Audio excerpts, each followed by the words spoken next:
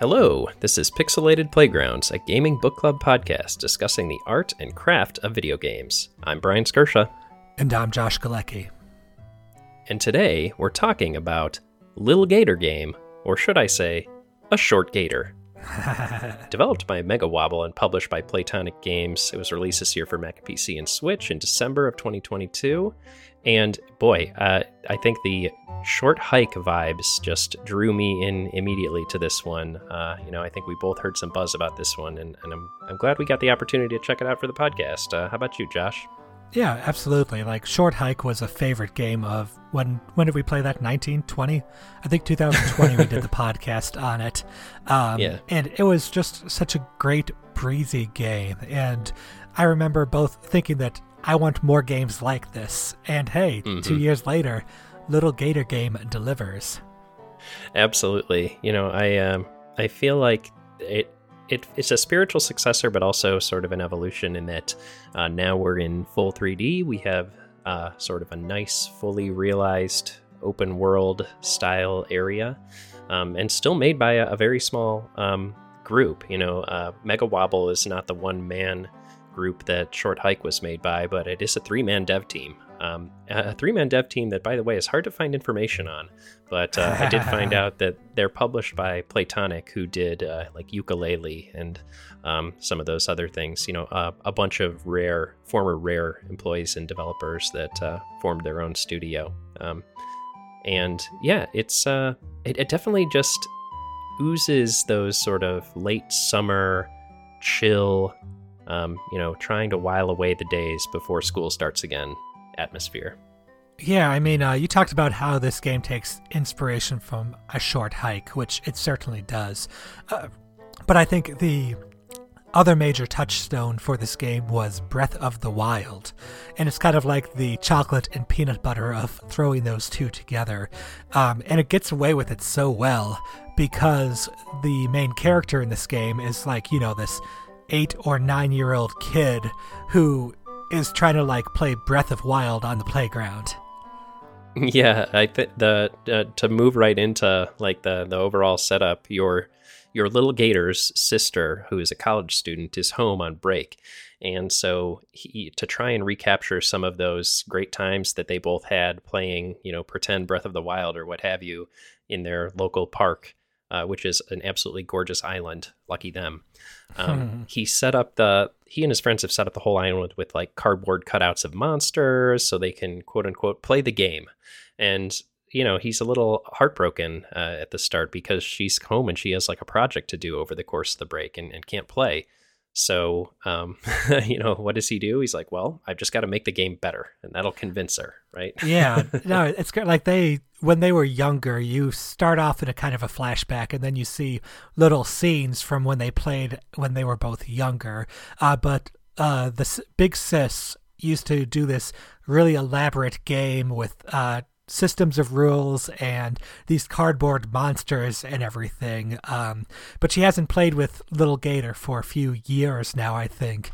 And she's home from college. He's really excited. He wants to play with her again, but she's busy doing this schoolwork project. So Lil Gator is convinced that if they just make the game awesome enough, then she will have to put down her schoolwork and join in.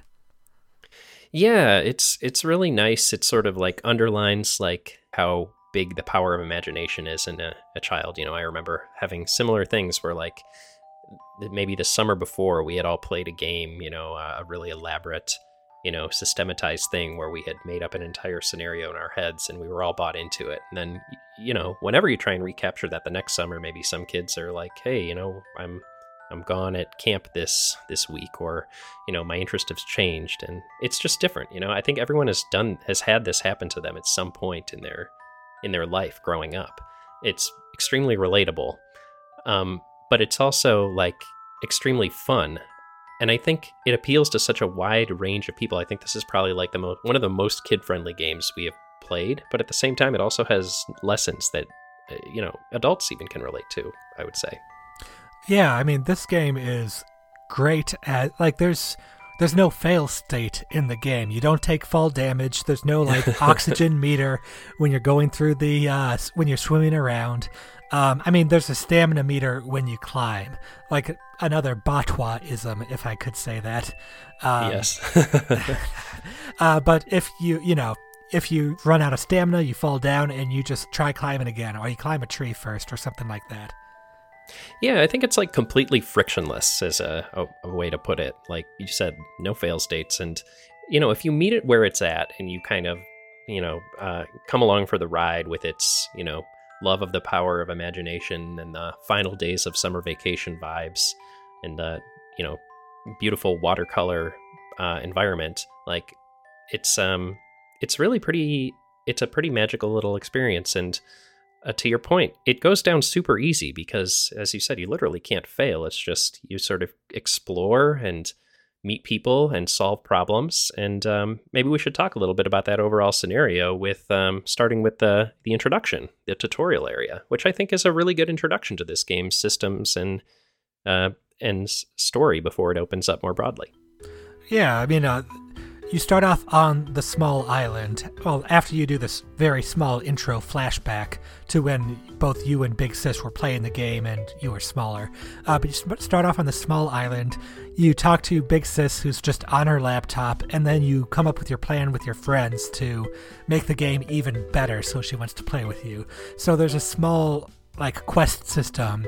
Even right at the beginning, your 3 friends, you have to find them, and they will get you the sword, the hat, and the shield that you need to dress up as the legendary hero once more. That's right, because, every good Zelda protagonist has their trusty sword, their shield, and their floppy hat. And luckily for Lil Gator, he's already green, so he doesn't have to get the tunic. As Big Sis says, you're halfway there already. I found that super endearing, and there are just so many good references to The Legend of Zelda throughout this whole thing. Oh, the writing in this game was great, I thought. Just about getting a little meta about the game mechanics, too. It wasn't afraid to crack a joke at its own expense.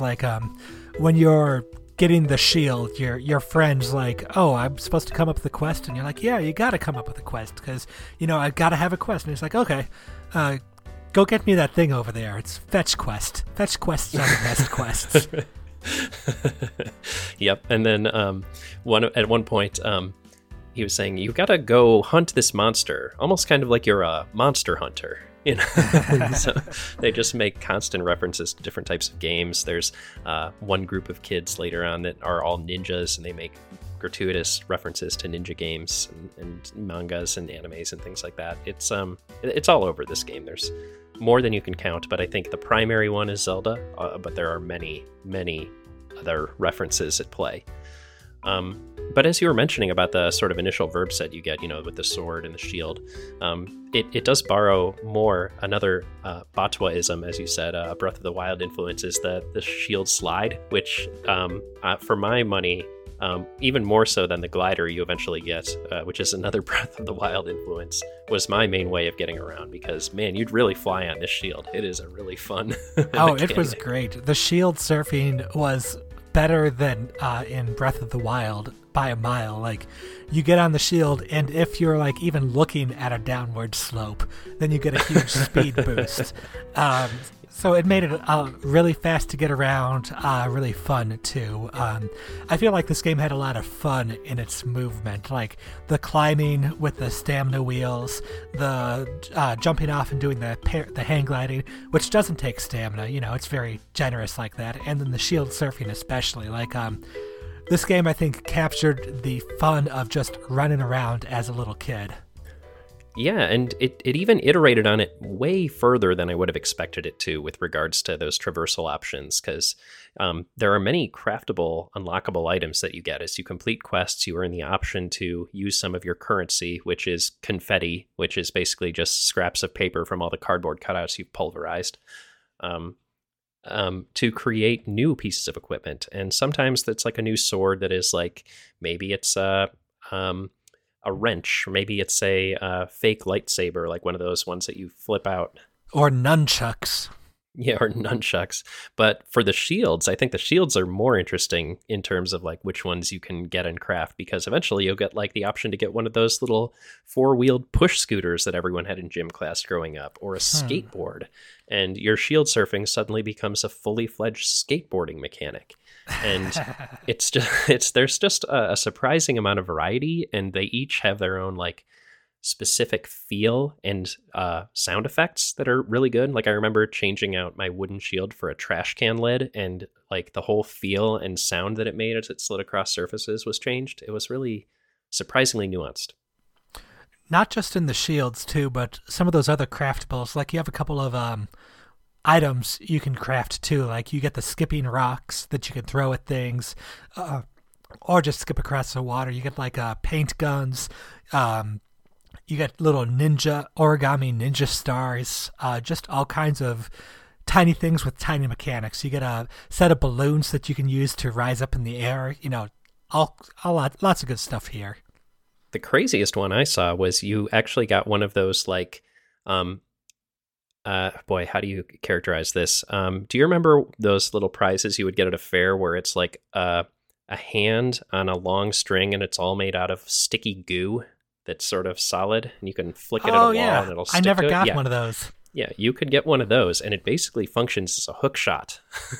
What? I missed the hook shot. Yeah, it's wild. So there's a lot of weird stuff going on in this game, and it's all like surprisingly well implemented. It seems like this team just like threw literally everything at the wall, and it all kind of stuck. No, I think it's, again, getting back to that feeling as a kid, like such a width of imagination, you know, like, oh, here's my hand on a string. It's a hook shot. Yeah. And whoosh, it's a hook shot.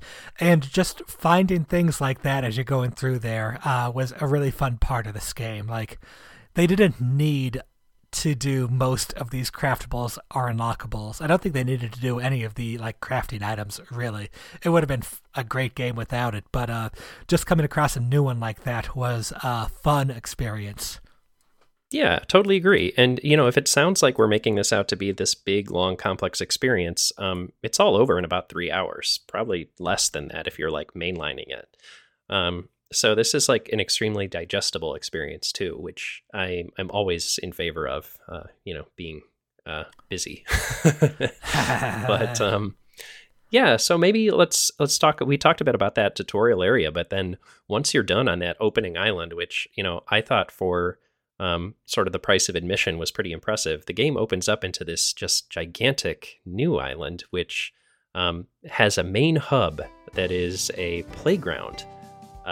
Where you are tasked at finding and bringing your friends and unifying them into a fully fledged fantasy town to make the game's final form that your sis will finally be impressed with.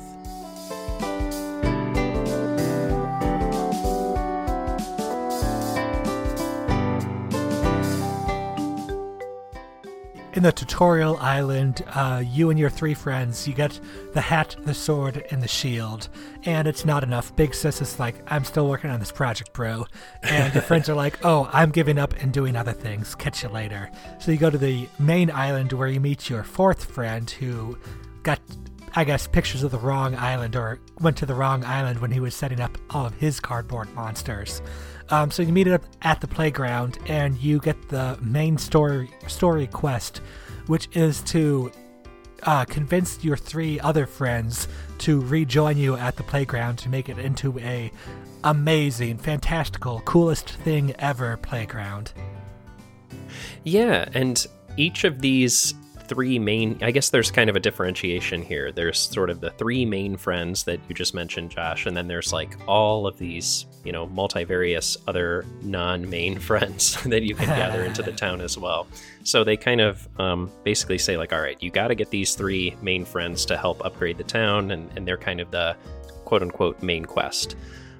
There's Jill, Martin, and I can't remember the name of the last kid, but it's neither here nor there. But then there's all of these other like little random ones scattered about the island. And I guess I thought they were really interesting. Those 3 main friends, at least, were all really interesting because they all talked about various, you know, difficult situations you might come across as a kid who's like growing up, and his life's changing, and his friends are changing, and their interests are changing. And the first one that I did, and I don't know which order you did these in, was Jill, who needed to study to get into a prep school, and they're by a big picnic tree area, or big picnic area with a tree, and they're basically, trying to impress these other prep school kids by saying all the things they're studying. And your goal is to basically remind them how to have fun. But really what you end up doing is helping them study. Finding rare beetles and making, paleo archaeological tools, like Stone Age tools and things like that, yeah. But then at the end they're like, okay, and now it's time for a break from all of our studying. And Jill's like, okay, I guess I'll join them too if they're playing now. Yeah, I thought this was really nice because, at some point in everyone's life, they do like sort of say like, oh, I got to think about my future. And like, obviously this kid's like 8 or 9. So, or, that's what I'm projecting onto Lil Gator. But, they're probably a little young to be thinking about their future in that serious of a regard. But, I don't have a kid that age yet. But I'm sure it's going to be stressful for them in one way or another. Hey, I think everyone feels some amount of pressure to succeed at school, at least, they can relate to that. Yeah, absolutely. And I think that is a pressure that everyone can relate to from their past, but even like the pressure to succeed or the pressure to fit in with your, successful colleagues, no matter what their age are, is an important thing. But also reminding them all how to sort of have fun alongside that is important too. And I think that is, it's a nice little lesson that this game sort of wove into that. Mm-hmm. So after, I think I did Jill's stuff, or I saw Jill's place first. I think she was actually the last friends I completed. But each of your 3 main friends goes off to these 3 different kind of like main areas of the island. The mountain, the big tree forest, and the beach area. So the next place, the water park, yeah. Next place I went to was Martin in the water park with the cool kids. That's right. Martin is cool, and all of his friends are cool, and they need help sort of letting loose. And so Lil Gator threatens to turn on the splash pad and get them all wet to show them how cool it is to get wet and have fun.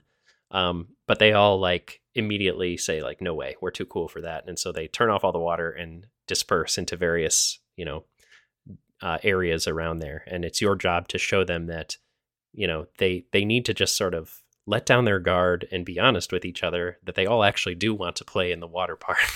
Yeah, that's kind of the funny thing is all of them do want to play in the water park and turn it on, but none of them wants to like look uncool in front of their friends, which again is a very relatable social situation, right? Like, oh, I've got to be cool for my friends. Yeah, it's totally relatable. I think it's so interesting how like we've already busted out like the societal pressure. Now we're busting out the peer pressure.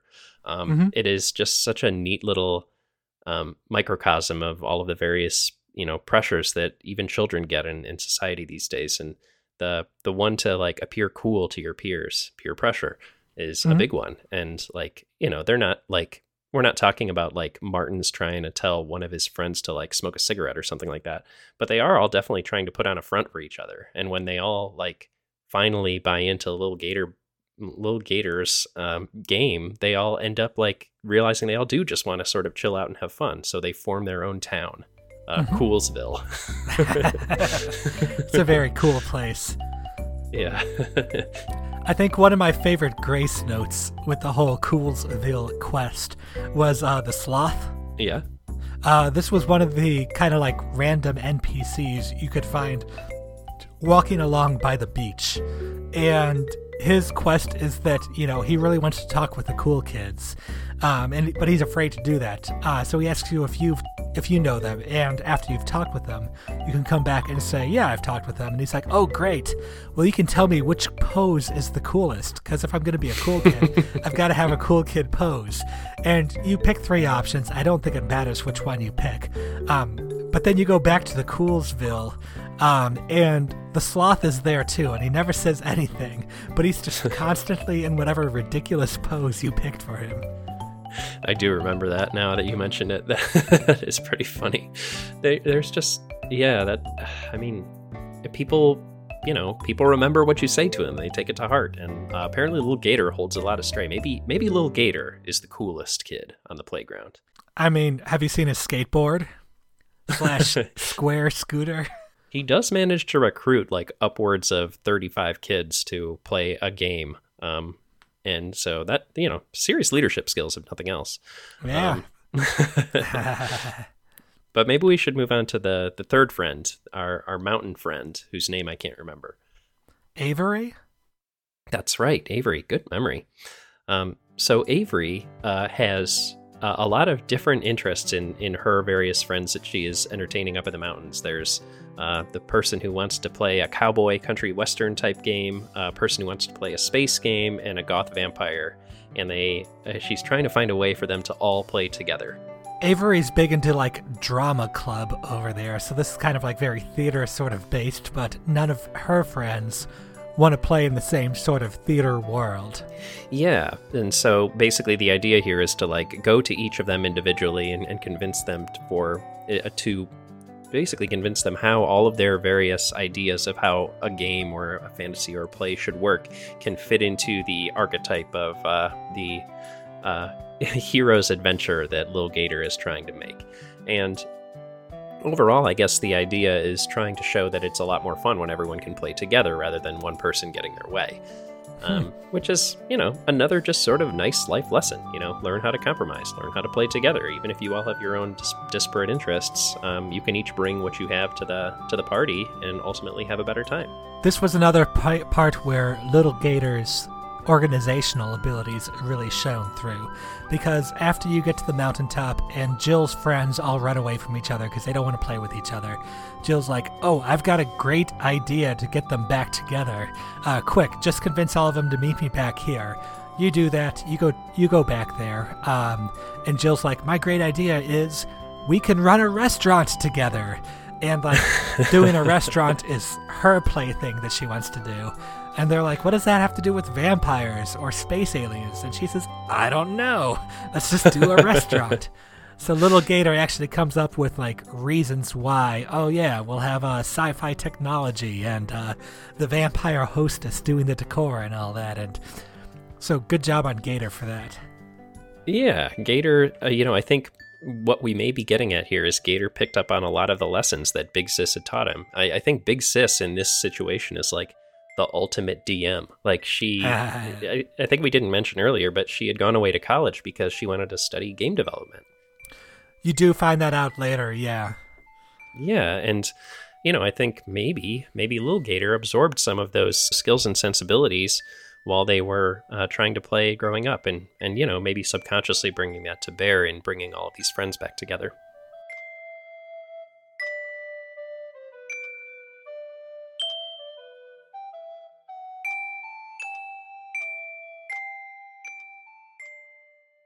Well, you do eventually get all the friends back together to the playground, and if you've collected enough other NPC friends, like the little people just hanging out, having tea parties, or like trying to figure out whose lunch belongs to whose, or doing ninja camp, or all the other cool things kids do on a giant island.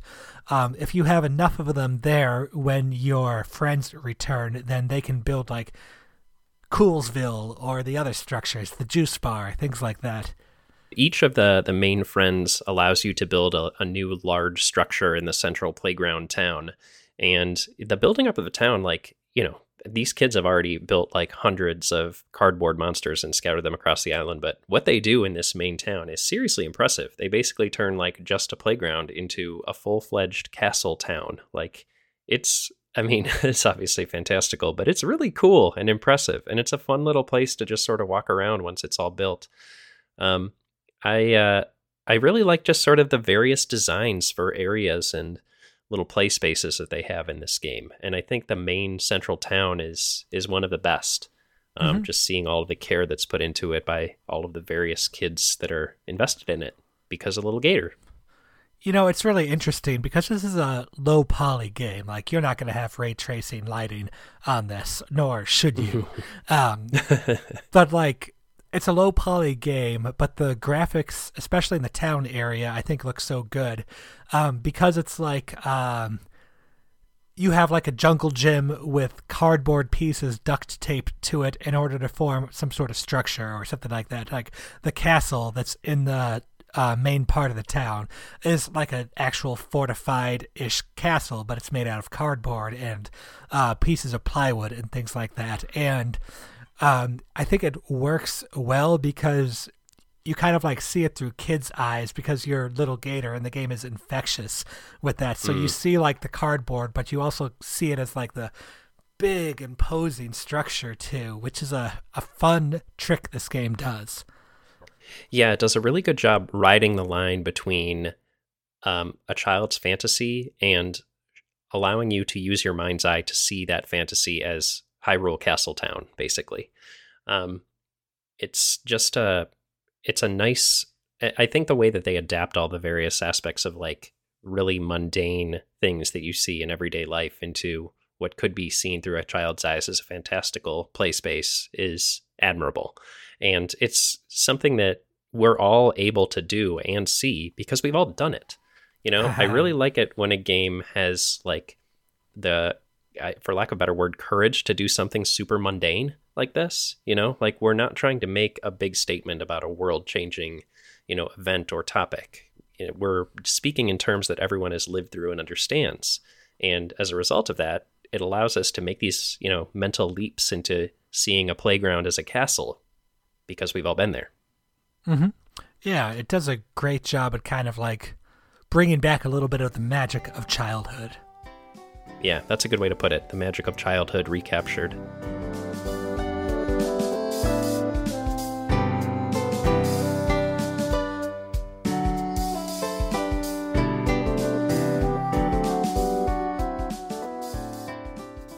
One of the another thing this game did that recaptured some aspects of childhood is it sometimes was frustrating in that there was never a map or a compass or a journal. And sometimes I found it a little hard to keep track of where all of this stuff was. Mm-hmm. This game also has like kind of short field of view. So like unless I got to like a high point and looked around, like I tended to lose my bearings a little bit in this game. Yeah, I would say that especially towards the beginning, I didn't know where I was going. I just kind of wandered around. Yeah. And eventually be like, oh, I recognize this is the mountain over here, or this is a playground, which I actually thought that was a great part of the game, was that kind of like, there's no... I mean, I'm playing Red Dead 2 right now, and you get a mission. Here's the shining trail on the mini-map to lead you to where you need to go, which has its pluses and minuses, but like... if you're a little kid and you're dropped on this kick-ass island park, you don't have a map. You're just like, I'm going running around in the woods. See ya. I agree with you on that, and it never detracted from the experience for me because at the end of the day, it was pretty easy just to climb up a tree or something, literally, and like look and see where you were. But also, like, most parks that I've hiked in have a map on like a billboard at the start of a trailhead or something like that. Like even just having that and showing like you are here, like would have been helpful. Like totally diegetic map. They could have had more of those maybe. They did have one at the playground, which you take a look at it, you see the radio tower, very visible and flashing light at the top, is in the center of the island. And then there's the three kind of branches that it goes along. Like it's a hub and spoke. It is very much a hub and spoke on that main island. As you said, you have your tree, your mountain, and your over by the water park is windmills. There's some wind turbines. So yeah, there's definitely like enough landmarks for you to easily find your way around, regardless of how directionally challenged you are. But hey, I still managed to do it somehow, and I'm not directionally challenged, generally speaking.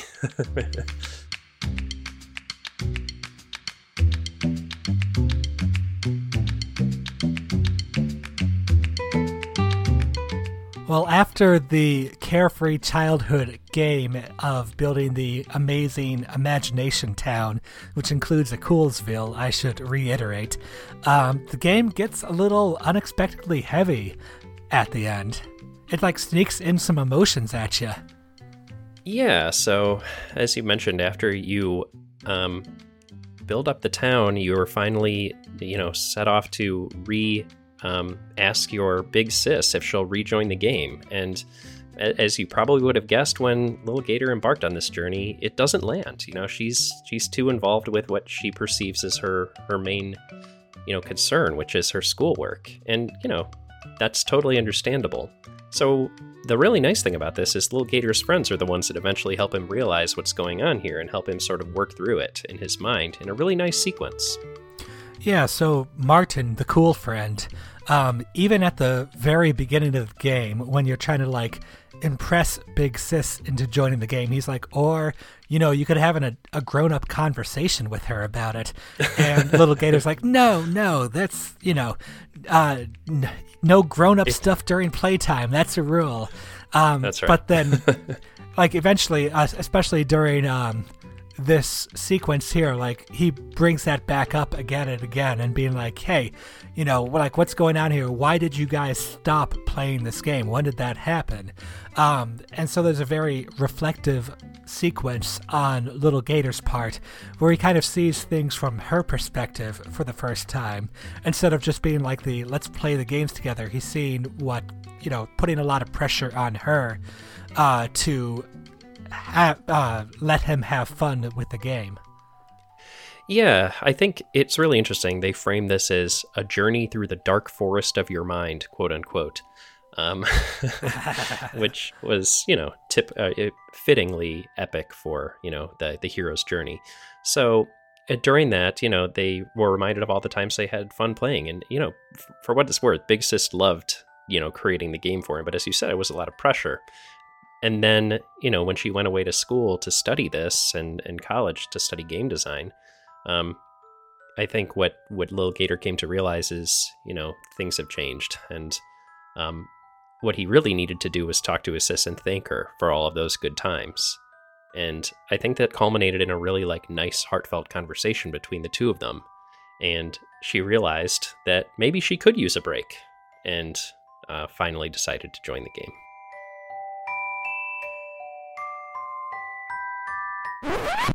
Where she sets up shop and sits on her computer looking at memes all day because, if you're going to have your post-game epilogue, then you can't really change things up too much. No, I think it was pretty deftly done. She sets up as the wild witch of the town, the potion brewer or what have you, and she just sort of chills out there with her laptop, as you said.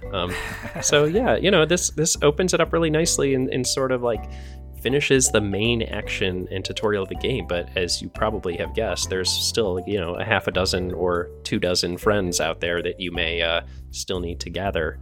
And so you can do that. And they give you a really nice tool to do so. You get a megaphone that just lets you say, really? Hey, where you at? And so you can just press that R2 or R button or whatever you assign it to and find where the nearest friend you haven't recruited yet is, so you can, clear the island in a expeditious way.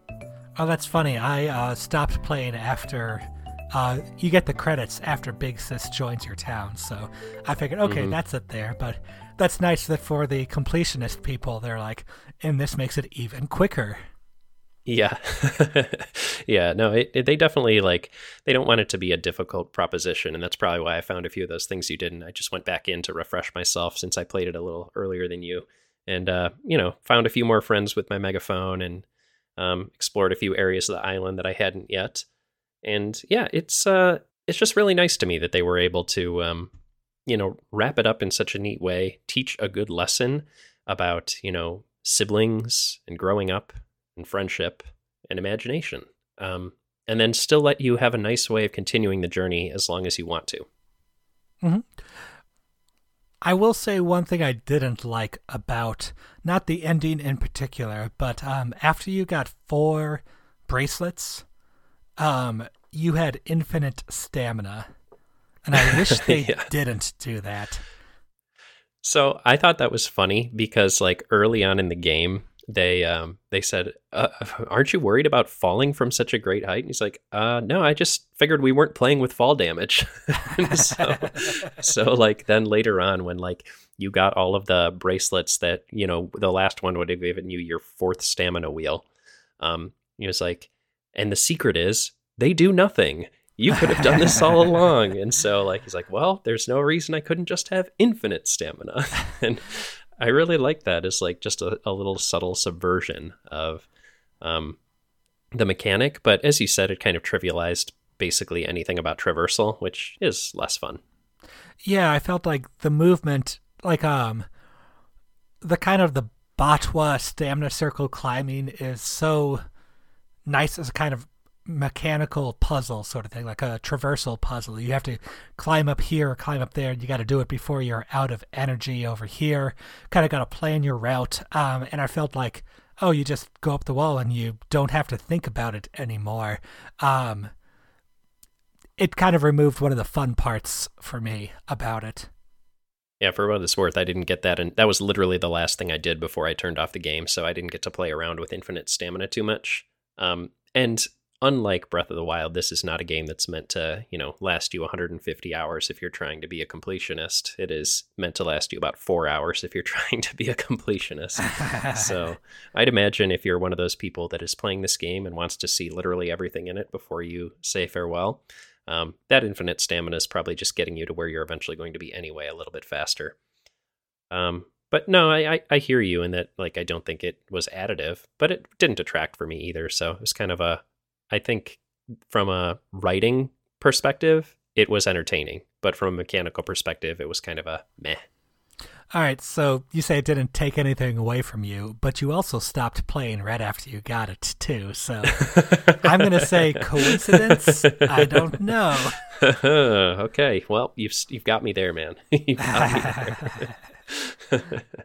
I think the only thing I might have stuck around for was just to hear a little bit more of this game's music, which throughout the course of it is really fun and playful, and I think sets a really nice tone. It's got sort of just a nice sort of, what it reminded me of is it's an adaptive score for what it's worth. It changes the instruments that are going on within any given theme, and the themes vary by area. Sort of like a Banjo-Kazooie style thing, right? Like if you're down by the ocean, it'll change to sort of more nautical instruments, but within the same melody. It's all just very sweet and relaxing, and it calls the mind back to childhood. And I thought it struck the perfect tone. Love this game soundtrack.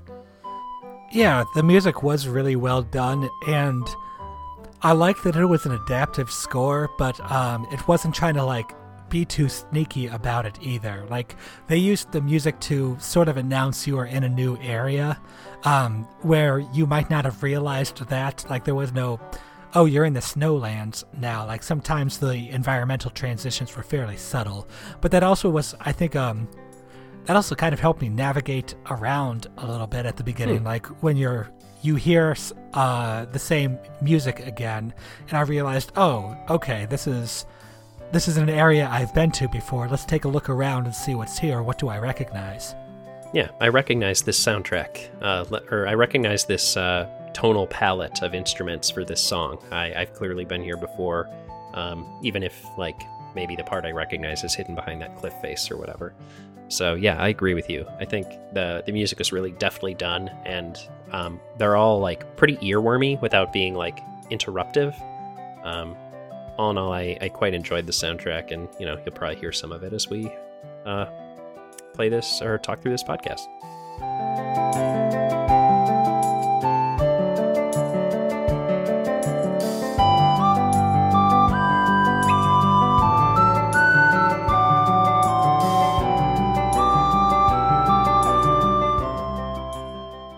So with that, let's sum up our thoughts with a 3-word review. My 3-word review is Painless Pixelated Playground.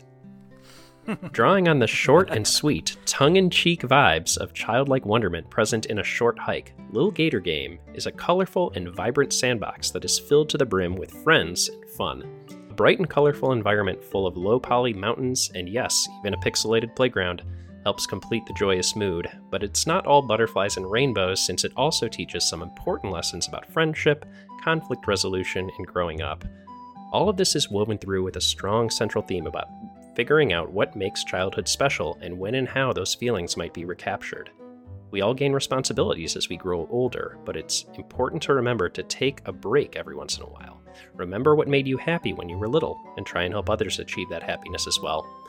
One way you might try and recapture that feeling of childlike glee is by playing a game. Perhaps a Lil Gator Game. Big thumbs up from me. Nice, very nice. All right, my 3-word review is see you later. Little Gator Game is a sweet and breezy joy of a game, giving you a fantastic and fantastical version of a little kid play-acting Zelda on the playground. It combines systems from Breath of the Wild with the cozy open world of a short hike to deliver an enjoyable experience. It has a well-earned reputation as a game that's good for kids, as there are no real failure states in the game, but it comes loaded with enough references, wry humor, and good writing to keep any adults more than entertained. It's a game that I look forward to playing with Calvin when my 19-month son is old enough to start playing his first video game. For now, see you later, alligator. Nice. You're absolutely right. This is a great game for kids. And with that, I want to say thanks for listening. And if you enjoyed this podcast, then feel free to share it with folks you think might enjoy it as well.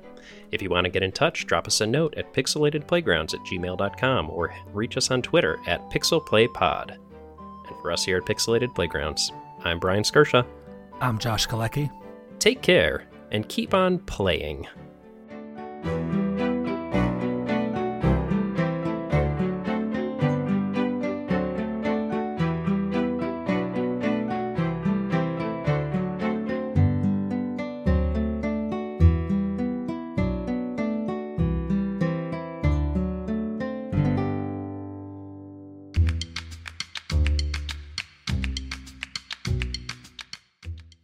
Yeah, you hit the nail on the head. This is definitely a game that I think, I have a running list of games that I think are really great kids games that have come out lately, and this is definitely going on that list.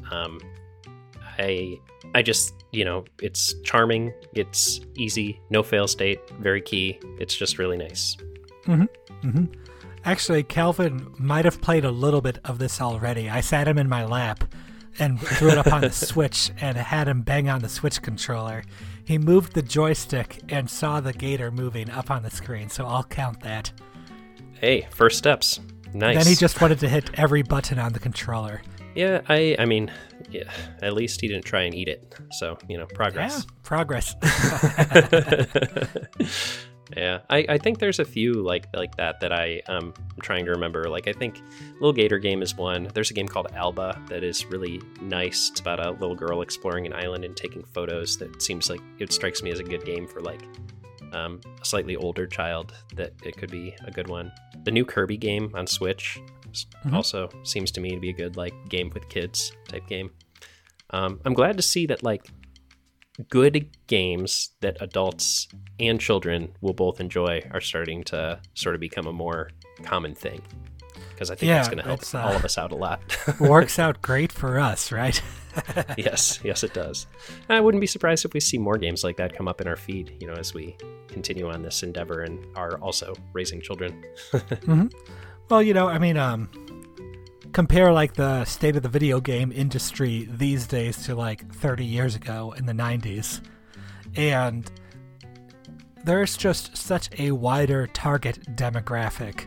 Like Little Gator Game, I don't think is a game that gets made 30 years ago. No, you're right. I think it would be considered to be too narrow casting, right? Like there were children's products for sure back then, but like this to me is striking a balance that like a Pixar movie tries to strike, right? Like it is appealing to kids on an aesthetic level and an accessibility level, but it has grace notes, touches, and references that are appealing to adults. And I know we've, made the Pixar reference a few times with other casts, but I think this is like a really clear example of that, and that it's, appealing to such a wide audience in that way. Well, even just, I think a big part of it too, not just the demographics, but also like games can be more now than they could have been 30 years ago. Like, they can try to tell a better story. They can be like, I think the games themselves were much more narrowly typecast, back then. That's true. I think if you were making a kids game back then, it was a game for kids. Like, I'm trying to think of like humongous entertainment games strike me as like games back in the day that were strictly focused at kids. Do you know what I'm talking about when I say that? Like Putt Putt, Spy Fox, Pajama Sam, all that. Oh yeah, I remember those. Yeah. So like you have your adult adventure games, your King's Quests, and help me out here. Space Quest, I think, was what Indiana Jones. All of your Sierra and LucasArts classics, and then you on the other side of that, you have Humongous Entertainment, who is like, and we're the kids studio, and we make Putt Putt and Pajama Sam, and like those were great games. Like, as a child, I played through a bunch of those, but I don't think that they were able to cast as wide of a net as something like Lil Gator Game. And I think that's just sort of an evolution of the medium, and that it's able to be more accessible by more different types of demographics. Oh, absolutely. And I think a big part of that too is people who grew up playing video games are now making video games as compared to back when, it's like, right. I'm not, developers back then obviously loved video games too, but like there's that childhood sense of wonder that this game captured very well, which I don't think you could have captured without experiencing that video game child wonder kind of thing yourself. Well, I think we're seeing this in a lot of different ways, like especially in the last year, we've seen it in a bunch of different places. We saw it with Tunic, I think, in such a big way, like not understanding what was going on in a game, and playground rumors, and trying to interpret imported instruction manuals or what have you. It's just it's a force that's making its way through games, is like the sense of mystery and the sense of like what it was like to grow up with video games is taking a front seat to what the sense of wonder in video games means nowadays. Well, what it was like to grow up with video games in the time before the internet. So maybe this is a fleeting kind of moment we have here. Yeah, that's true. But it's worth mentioning, it wasn't before the internet. It was just in the nascent internet. So it was the time where you could spread all the rumors you want and find none of the answers. Oh, man. Yeah, it's true. Like, even trying to figure out the lyrics to a song. I remember arguments about Green Day lyrics. Like friendship-ending arguments. Yeah, and good luck if you were trying to find Pearl Jam lyrics. So one thing I think we need to mention about this game is the adorable wobble that Little Gator has. Yeah, so as soon as you start moving with the Little Gator, you will realize that he basically makes a nice little pendulum-like motion back and forth with his torso as he walks around. Just basically, his legs are completely unarticulated. He just sort of hobbles around on two little sticks for legs, and it is hilarious and adorable. Well, he just doesn't have knees. I mean, if you don't have knees, what would you do? I guess I would walk like that. Yeah, I mean, what else can you say?